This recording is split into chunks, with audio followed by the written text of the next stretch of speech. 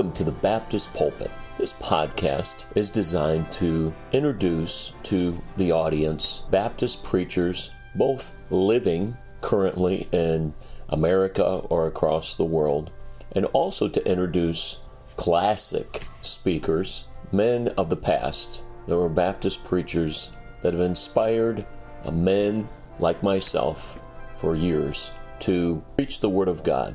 And they also, through their preaching, highlight Baptistic principles.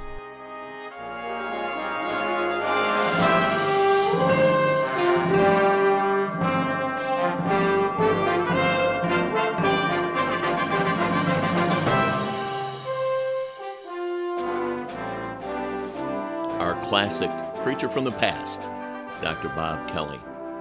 Dr. Kelly was changed forever when at the age of 19, he was miraculously saved. He was a football player, and he loved playing football, but once he was saved and God called him into the ministry, he went to Tennessee Temple University and was trained under the ministry of Dr. Lee Robertson. Upon graduation, he took a pastorate in West Virginia, but eventually settled at Franklin Road Baptist Church in Murfreesboro, Tennessee in 1969. He led Franklin Road through building projects and established a Christian school. He even had 2 devastating fires and helped the church through that disaster. While serving the Lord in evangelism in the mid-1970s, Pastor Kelly earned the nickname Machine Gun Kelly. A fellow preacher once said he could preach more in 25 minutes than most men could in an hour. Long be remembered also for his work with young preacher boys, whom he called his Timothy Club. He had a burden to see young men grow into faithful servants of God. Dr. Kelly was married to his beloved Mrs. April. For many of these years together, Bob cared for his wife as she battled multiple sclerosis. That hardship, however, could never dampen his love for his wife or his God.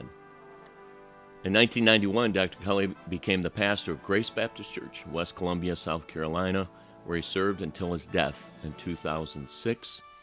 On October 28th of that year, after a short battle with terminal illness, he went into glory, serving God for 43 faithful years. Pray that this message will be a blessing to you. Verse 18, the Bible says it came to pass on the 7th day that the child died. Let's bow in prayer just for a moment, can we please? Tonight I'm preaching on what happens when a believer sins. Now, Father, open our hearts tonight to the precious Word of God. I pray, dear Father, tonight that I might preach this sermon as though it would be my last. I pray that I might preach with compassion and with burden, and yes, Lord, with the fullness and power and anointing of the Spirit of God.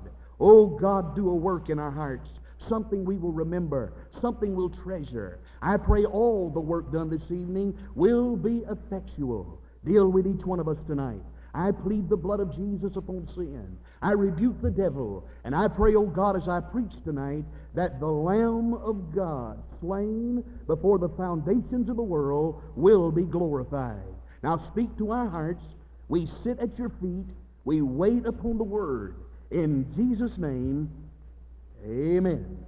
What is the one thing we remember most about the man David when we survey his life? When we see that life in its entirety, when we see the full scope of his days on this earth, what is the one thing we remember most about the man? I'm sure someone here tonight would say, well, Brother Kelly, I think the thing I remember most about David is that he was a man of courage, and he was. You remember that day when he walked into the valley of Elah? The Bible says when he walked out of that valley, he had the head of a giant in his hands. You remember that day when he was tending his father's sheep on the backside of the wilderness? The Bible says a bear attacked, and David rent that bear with his own hands. Oh, yes, David was a man of bone-chilling daring, a man of deep courage, but I submit to you, this is not the thing we remember most about him. Now, I'm sure there may be someone else here tonight who would say, well, Brother Kelly, I think the thing I remember most about David is that he was a man king of all Israel, and he was. He knew the pomp and pageantry of kingship. You remember that day when he rode into the city after the battle of the Philistines? The Bible says the people began to cry,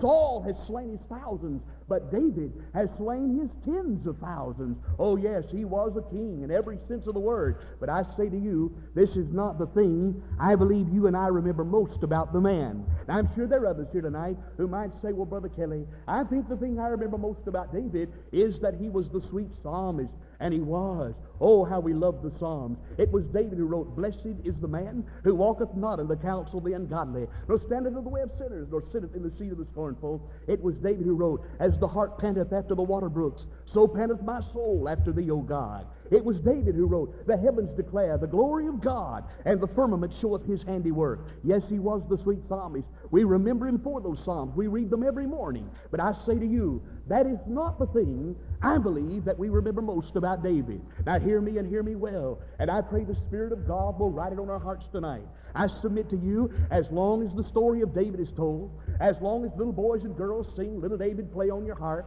as long as daddies teach that story on the harp, I say to you that one thing we'll never forget about David, the one thing we'll never eradicate from our minds and wipe from our memory, is the fact that David committed one of the most heinous, wicked, dirty, filthy, ugly, vile, putrefying sins in all the Bible. And here we have that sin vividly depicted for us. Nathan, the Old Testament prophet, walks into the presence of the king. He takes that prophetic finger, shoves it under the nose of David, and says, "David, you're a wicked man. You've committed a twofold iniquity. Number one, David, you're a scarlet man. You've gone to bed with Bathsheba and committed crimson adultery. But that's not all, David. You're a murderer. You've killed her husband, Uriah the Hittite." Now stop. And I pray we'll change gears. And I want God to do something for us tonight as we think on this theme. I submit to you, when David committed that sin with Bathsheba, he was very definitely a born-again child of God.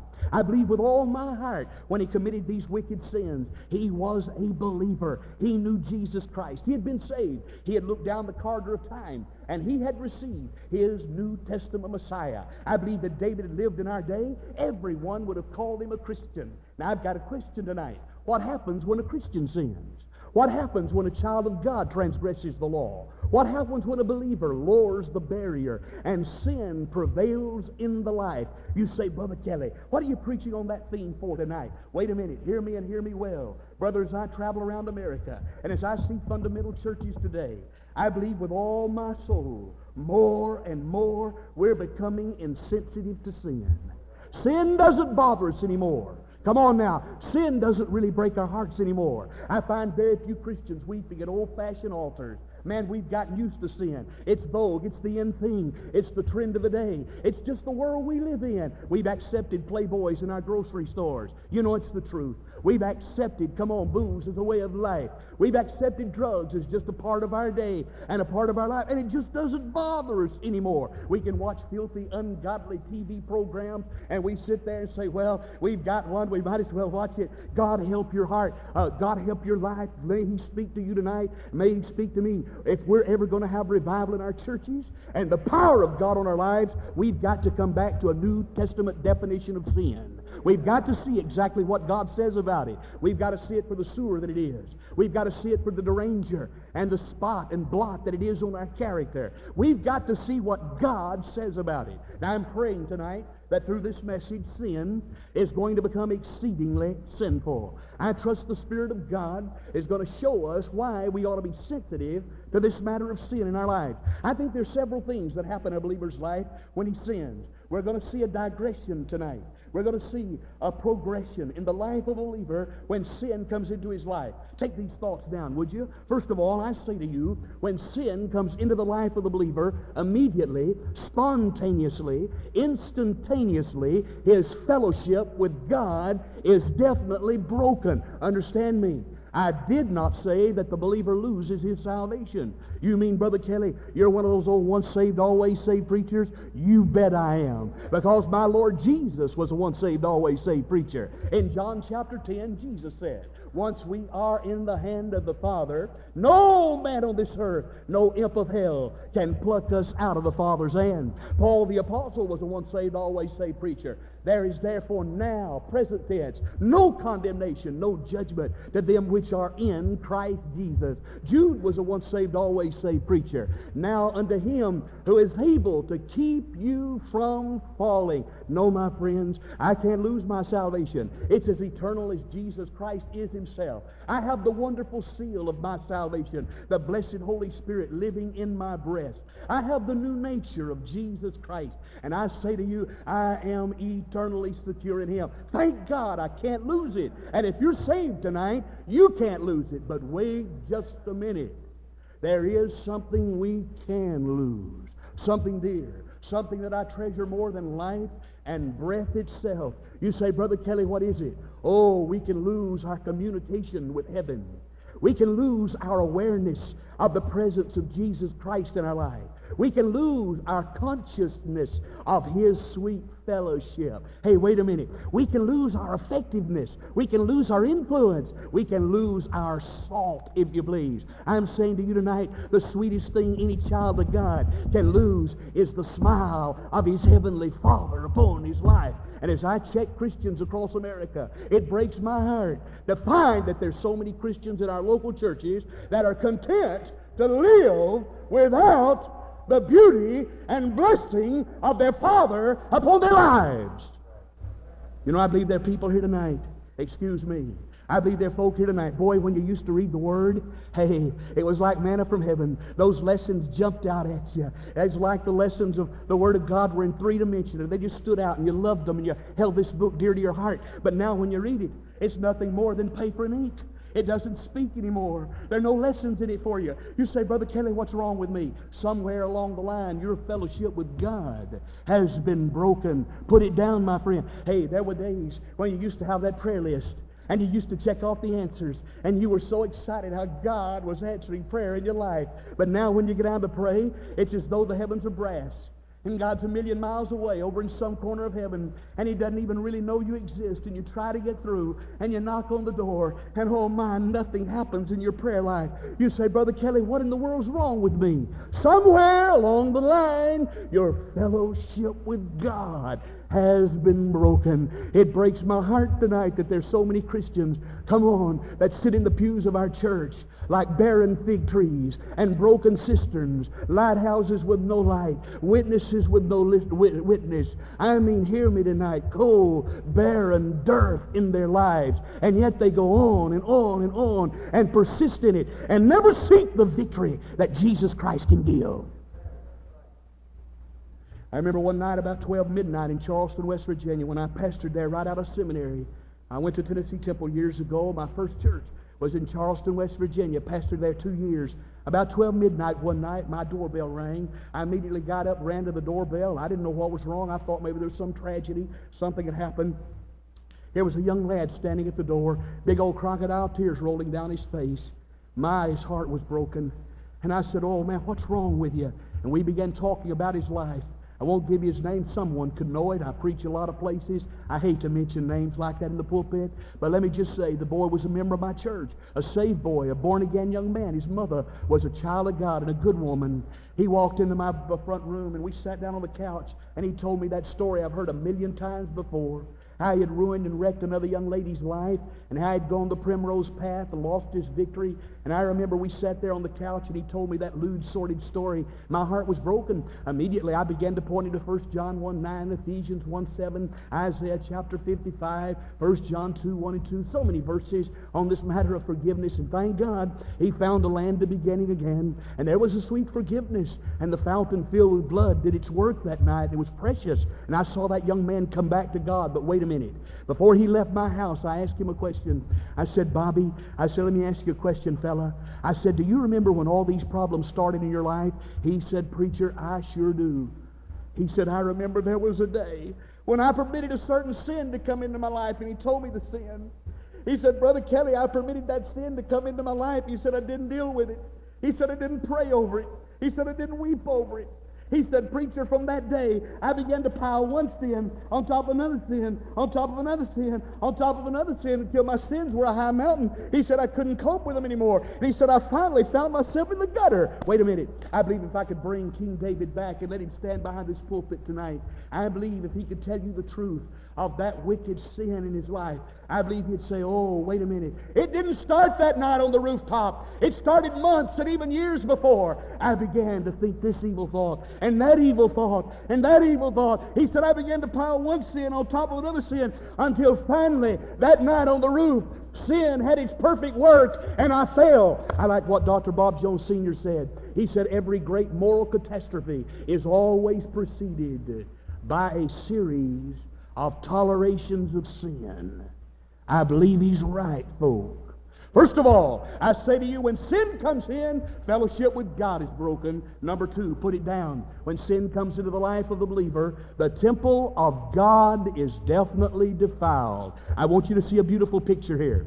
I think one of the best ways to study your Bible is to study it in contrast. I want us to study the two main characters of 2 Samuel 12. First of all, let's look at Nathan. Now, if I'm right about Nathan, he probably had on a pair of sandals. He may have had on a lowly tunic. I'm not sure. He probably had in his hand a staff. He was a backwoods preacher, a fundamental preacher in his day, I'm sure. Highly conservative, a man of God. Now, I see him walking into the presence of the king. Now, David, I'm sure, was sitting there on a multi-jeweled throne. He probably had on his head a beautiful golden crown. He had in his hand the scepter of righteousness. Maybe he had on a purple robe. Now, I want you to contrast these two men. Here's the preacher standing nose to nose with the king. Listen to me. I submit to you, you'll never see a more beautiful picture of courage in all the Word of God. Brother, when old Nathan stood there in front of David, he didn't talk about the weather, and he didn't talk about the big fish that he caught last week. Come on now. And he didn't talk about the football game or the baseball game. He didn't tiptoe through the tulips with his tact. Oh, no, no. He got right down to business. He said, David, you've sinned, and thank God he defined David's sin. Now listen to me. What we need in America today is a band of preachers who will quit preaching around sin and preach on sin. And name it. And Nathan named it. Now I've got an application I want to make. If you're saved tonight, if you're born again, if you're a child of God, listen to me. You've got a greater preacher than Nathan living right in your breast. Huh? You've got a greater preacher than Paul, Peter, who stood at Pentecost. 3,000 people were swept into the kingdom of God. You've got a greater preacher than Paul, who stood on Mars Hill, and the city of Athens, Greece, was moved. You've got a greater preacher tonight. Listen to me. You've got a greater preacher tonight than Stephen, who stood before that Sanhedrin and preached with such power that they gnashed on him with their teeth. You say, Brother Kelly, who is that preacher? Oh, you know who he is. 1 Corinthians 6:19, what know ye not that your body is the temple of the Spirit of God? Now wait just a minute. Get hold of that tonight. That same one who moved upon the face of the waters in Genesis 1 is in you. That same one who moved upon Gideon's 300 mighty men is in you. That same one who moved upon Samson, he slew 1,000 Philistines with a jawbone of an ass. That same one is in you. That same one who moved upon the cold, damp, barren tomb of Jesus Christ and brought him out triumphant over the grave. That same one is in you. Now, wait a minute. If I've got the Spirit of God, deity, divinity living in me, then bless God, that makes my body highly important in the economy and plan of God. If I've got the Holy Spirit in me, I've got to watch what I take off my body. Amen? If I've got the Holy Spirit in me, I've got to watch what I put on my body. If I've got the Holy Spirit in me, I've got to watch what goes out of my body. If I've got the Holy Spirit in me, I've got to watch what comes into my body. Listen to me tonight, folk. I say this very cautiously and carefully. I don't know all the answers to the sin unto death. I've read some. I've studied some. I've tried to make this analogy and that analogy. But if I know anything about the sin unto death tonight, I promise you somewhere there is a divine connection between the desecration of the human body, come on now, and the sin unto death. I don't know all the answers, but it has something to do with the defilement of the temple or dwelling place of the Spirit of God. I remember one day, I was up preaching in Athens, Tennessee. A young lady stepped out of her place. She was a beautiful girl, about 17, 18 years of age. Thank God that morning, she got right with God. Never forget what she told her preacher. She said, "Preacher, I'm in trouble." The very next day, we went to her home to visit. Her mother got saved that Sunday, and her daddy got saved that night. And the next day, we went to the home to visit. Knocked on the front door. No one came to the door. I knew they were there because the car was in the driveway. Went to the side door. Knocked on the door. The little brother came to the door. Just a little short lady. Never forget what she looked like. But I didn't, listen to this, I didn't talk to her very long. I just looked at her for a few moments because I saw something else. I didn't really see the kitchen to the right, didn't really see the bedroom to the left. I saw something else right over that mother's shoulder. Now listen to this.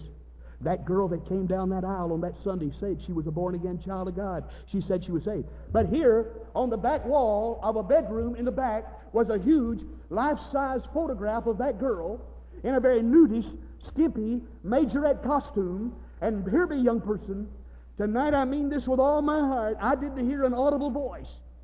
But something inside of me said, "Look at that, preacher." That's why that young lady got in trouble. She dealt lightly with the dwelling place of the Spirit of God, and you can't do that and get by. One day I was reading the Old Testament, and I was just trying to develop some thoughts on the Old Testament tabernacle. And I noticed there that the Word of God said around that tabernacle there were 10 curtains of goat's hair and 11 curtains of blue linen.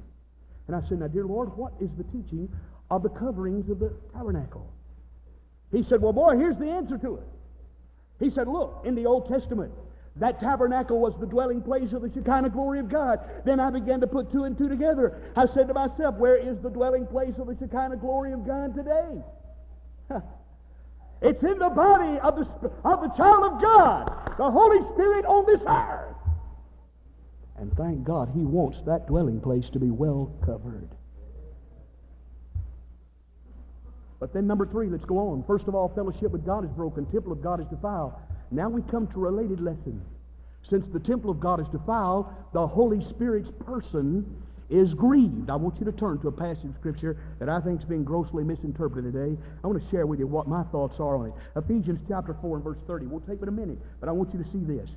Man, we've read it time after time, but I don't believe that we have correctly interpreted this passage. Look at verse 30. Ephesians 4:30. "And grieve not." The word grieve here is lupeo. It means to stab. It means to wound. It means to inflict with sorrow. Now watch this. "And grieve not, or stab not, or wound not the Holy Spirit of God, whereby ye are sealed unto the day of redemption." Psychologists tell us that there are 3 kinds of people in the world. First of all, they're introverts. These are people that are very shy, very quiet, very timid. And then there are ambiverts. These are folk that are well balanced, right in between, not too loud, not too quiet, just right. I've often wanted to be one of those. And then psychologists tell us that they're extroverts. Down where we live, that means loudmouth. I remember when I used to go to Tennessee Temple years ago, I'd sit in chapel and I'd hear men of God stand in the pulpit, soft Bible teachers. Dr. Lehman Strauss, for instance, or some of those men. They stand in the pulpit very softly, very quietly, very suavely, wouldn't move a muscle, just stand there and the Word of God would flow, never lift their voice. And I'd sit out there and I'd say, "Lord, I sure wish I could preach like them." And I'd go out in the different chapels and churches and the jails, and I'd try to preach like them, and I'd fall right on my face. Just couldn't do it. I finally had to learn that God could use a loudmouth. Now let's play like tonight that we're all at a party and we're discussing what everybody else is discussing. What in the world is Reagan going to do with this mess? We've got a mess. What's he going to do about Russia? What's he going to do about the arms situation? What's he going to do about inflation? What's he going to do about all the economic problems? What's he going to do about pornography and abortion and all the rest? Now, wait a minute.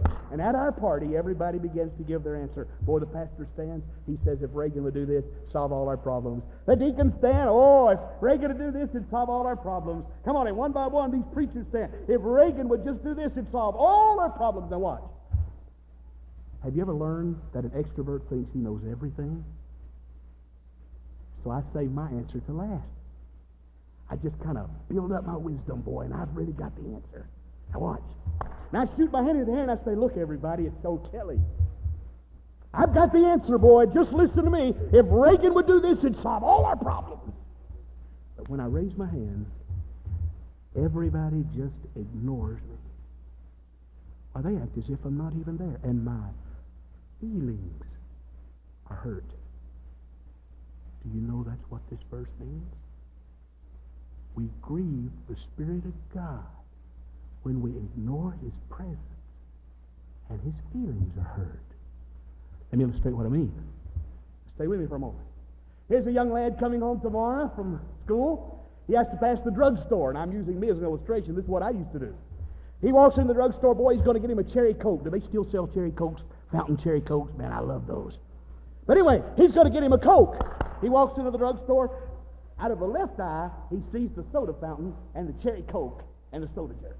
Now, but out of his right eye, he sees the magazine rack, and right on the front's a Playboy.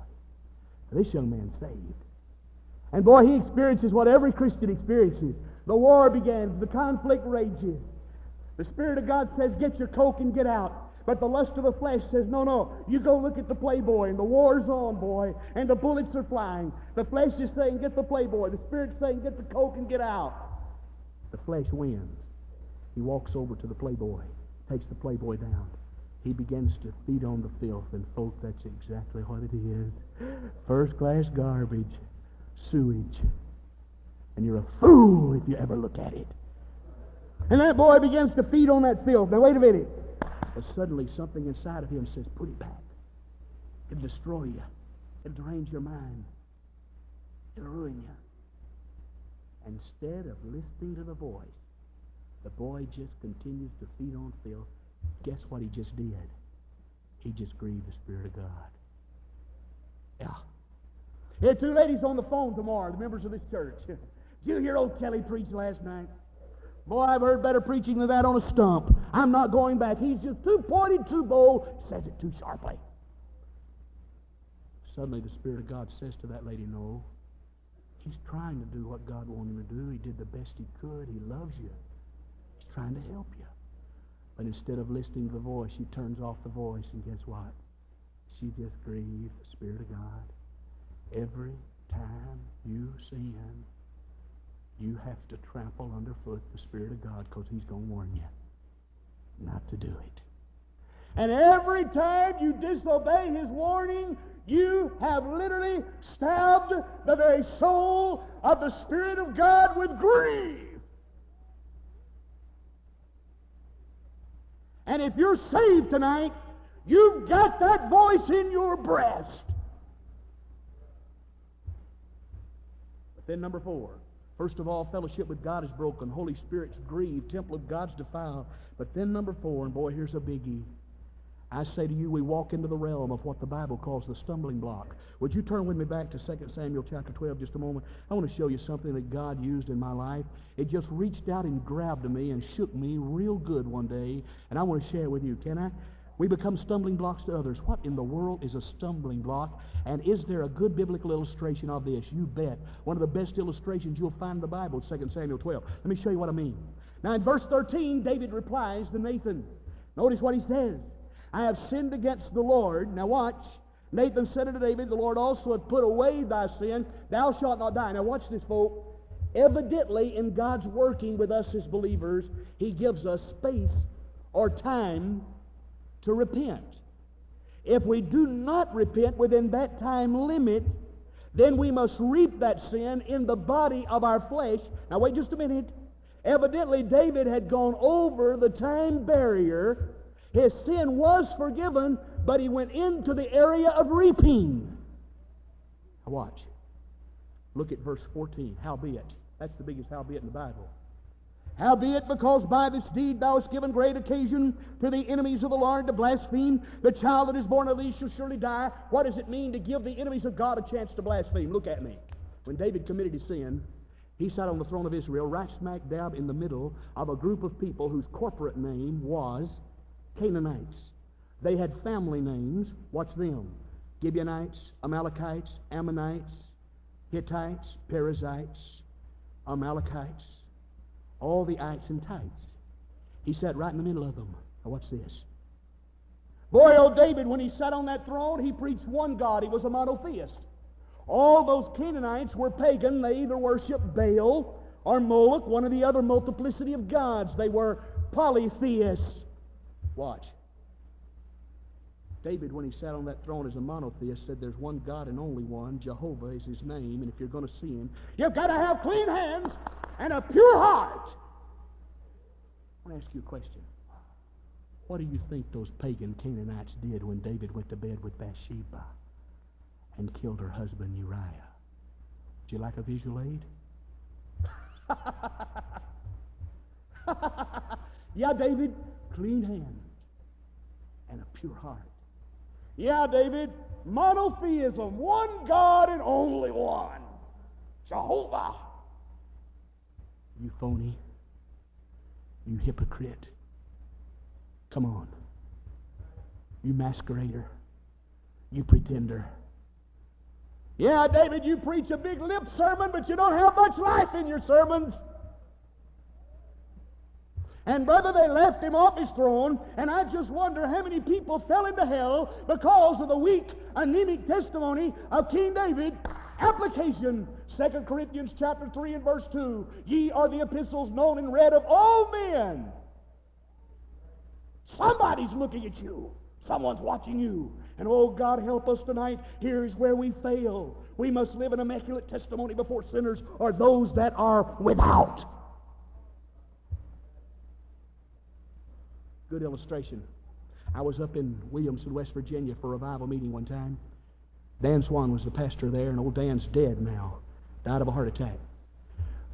Dan and I went to a home of a miner. Knocked on the door. The miner came to the door. Kind of laughed at us because he knew we were the preachers, and he knew I was there for a revival. And he said, "What do you guys want here? Ha ha." I said, "Sir, we just came to talk to you about Christ." We went in, sat down. I took the fellow through the Roman road. He laughed at me. He said, "Preacher, I'm young. I've got a lot of living to do. Not time for it. No time for that now." The pastor took his turn. If I remember correctly, he took him down John's highway to heaven, begged him to be saved. The man said, "No, not today, preacher." I hadn't really noticed her. But standing right over here beside us was his little wife, a member of Brother Swan's church, a little short lady, blonde-haired girl. Hadn't noticed her at all. Boy, when I got through and when Dan Swan got through, she dived at her husband's feet. I mean, she took about 2 or 3 big old giant leaps, dived at his feet, buried his feet in her face and hands, and began to weep like I've never seen a woman weep. I mean, just openly, profusely weeping. And she said something that moved my heart, because I knew when she said it, boy, the countenance on that man's face changed. She said, "Honey, if you'll get saved today, I'll do anything you want me to do." The whole room changed. The atmosphere was different. And then she said it. She said, "Honey, and don't turn me off, please." She said, "If you get saved today, I'll even quit my smoking." The man was saved within 5 minutes. 1 or 2 years, about 1.5 years later, he became the Sunday school superintendent. You say, "Brother Kelly, what did it?" Let me tell you what did it. When the Surgeon General came out with his report that smoking would kill you at 10 reasons, and by the way, preachers don't have to preach on that too hard today. The Surgeon General's done a pretty good job. Watch me. When he came out with his report, 10 reasons smoking will kill you, that unsaved miner threw his cigarettes down, said, "I'll never touch them again," stomped them. But the little wife kept hers, saved woman. She kept hers. And she continued to puff them. And you know what that wicked old sinner would do? He'd walk through the house. Listen to this. "Yeah, you're saved and I can quit them and you can't.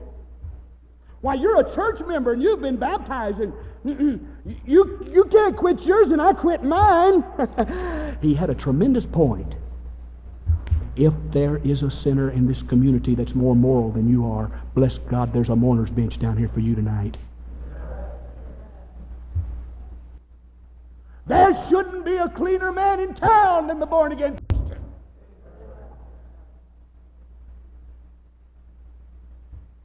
Number 5, I'm through. Very simple thought.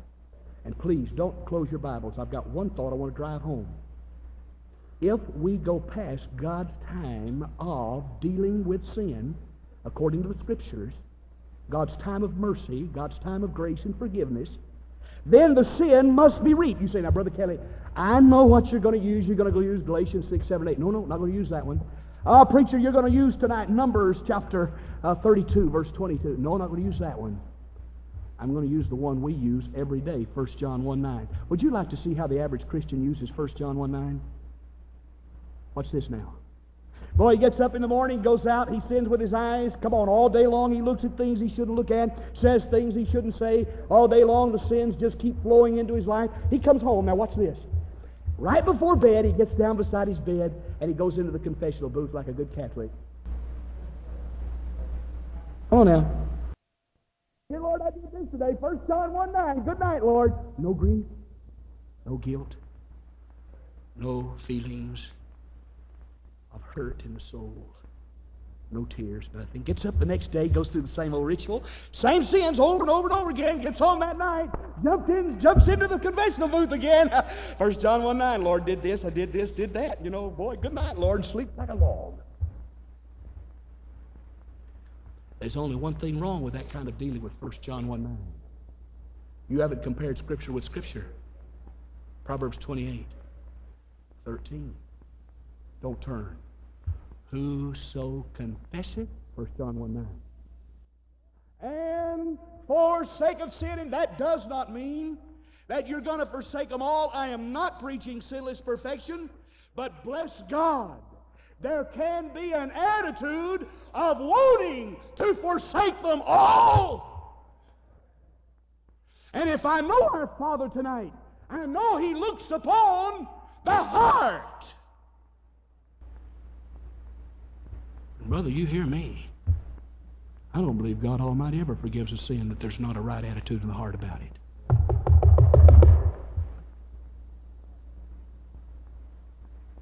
You don't come to God like a radio and turn Him on and off when you want to. Or put a nickel in a machine and He comes and you got His presence automatically. Excuse me. We've used that escape hatch long enough. And that conscience salver long enough. Let me illustrate what I'm saying and I close. Let's say that this Sunday morning, one of the preachers here, his little boy comes to him. He has on a beautiful pair of little white shoes and white pants and a beautiful blue blazer, and he's ready for Sunday school. It rained last night. He says, Dad, he says, can I go out and play a little bit? He said, no, son, you're getting muddy and dirty. He said, oh, look, he said, I'll just sit on the steps. Will you let me do that? He says, well, son, okay. I said, and the preacher says, don't get in the mud. The little boy goes out and does what boys do. And he ought to get what boys get. And he comes in. And he's got mud on his shoes and mud on his pants. And Daddy gives him a good blistering. He looks up and he says, Daddy, Mama, will you forgive me? And Daddy and Mama said, oh, yes, we'll forgive you. But let me ask you a question. Is he clean? Not until Mommy takes him in the washroom and gets the washcloth and washes the pants and washes the shoes. And folks, let me tell you something. It's the sovereign God of heaven who does the washing. Can I say that to you tonight? It's Him who does the washing. And He's going to wash you when you meet His conditions. Amen? You know, I'm afraid that's why we don't have revival in our churches. We're walking around on the crutch of 1 John 1, 9, and we're not really thoroughly dealing with our sins.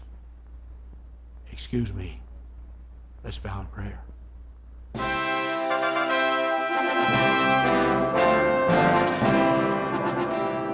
Thanks for listening to the Baptist Pulpit.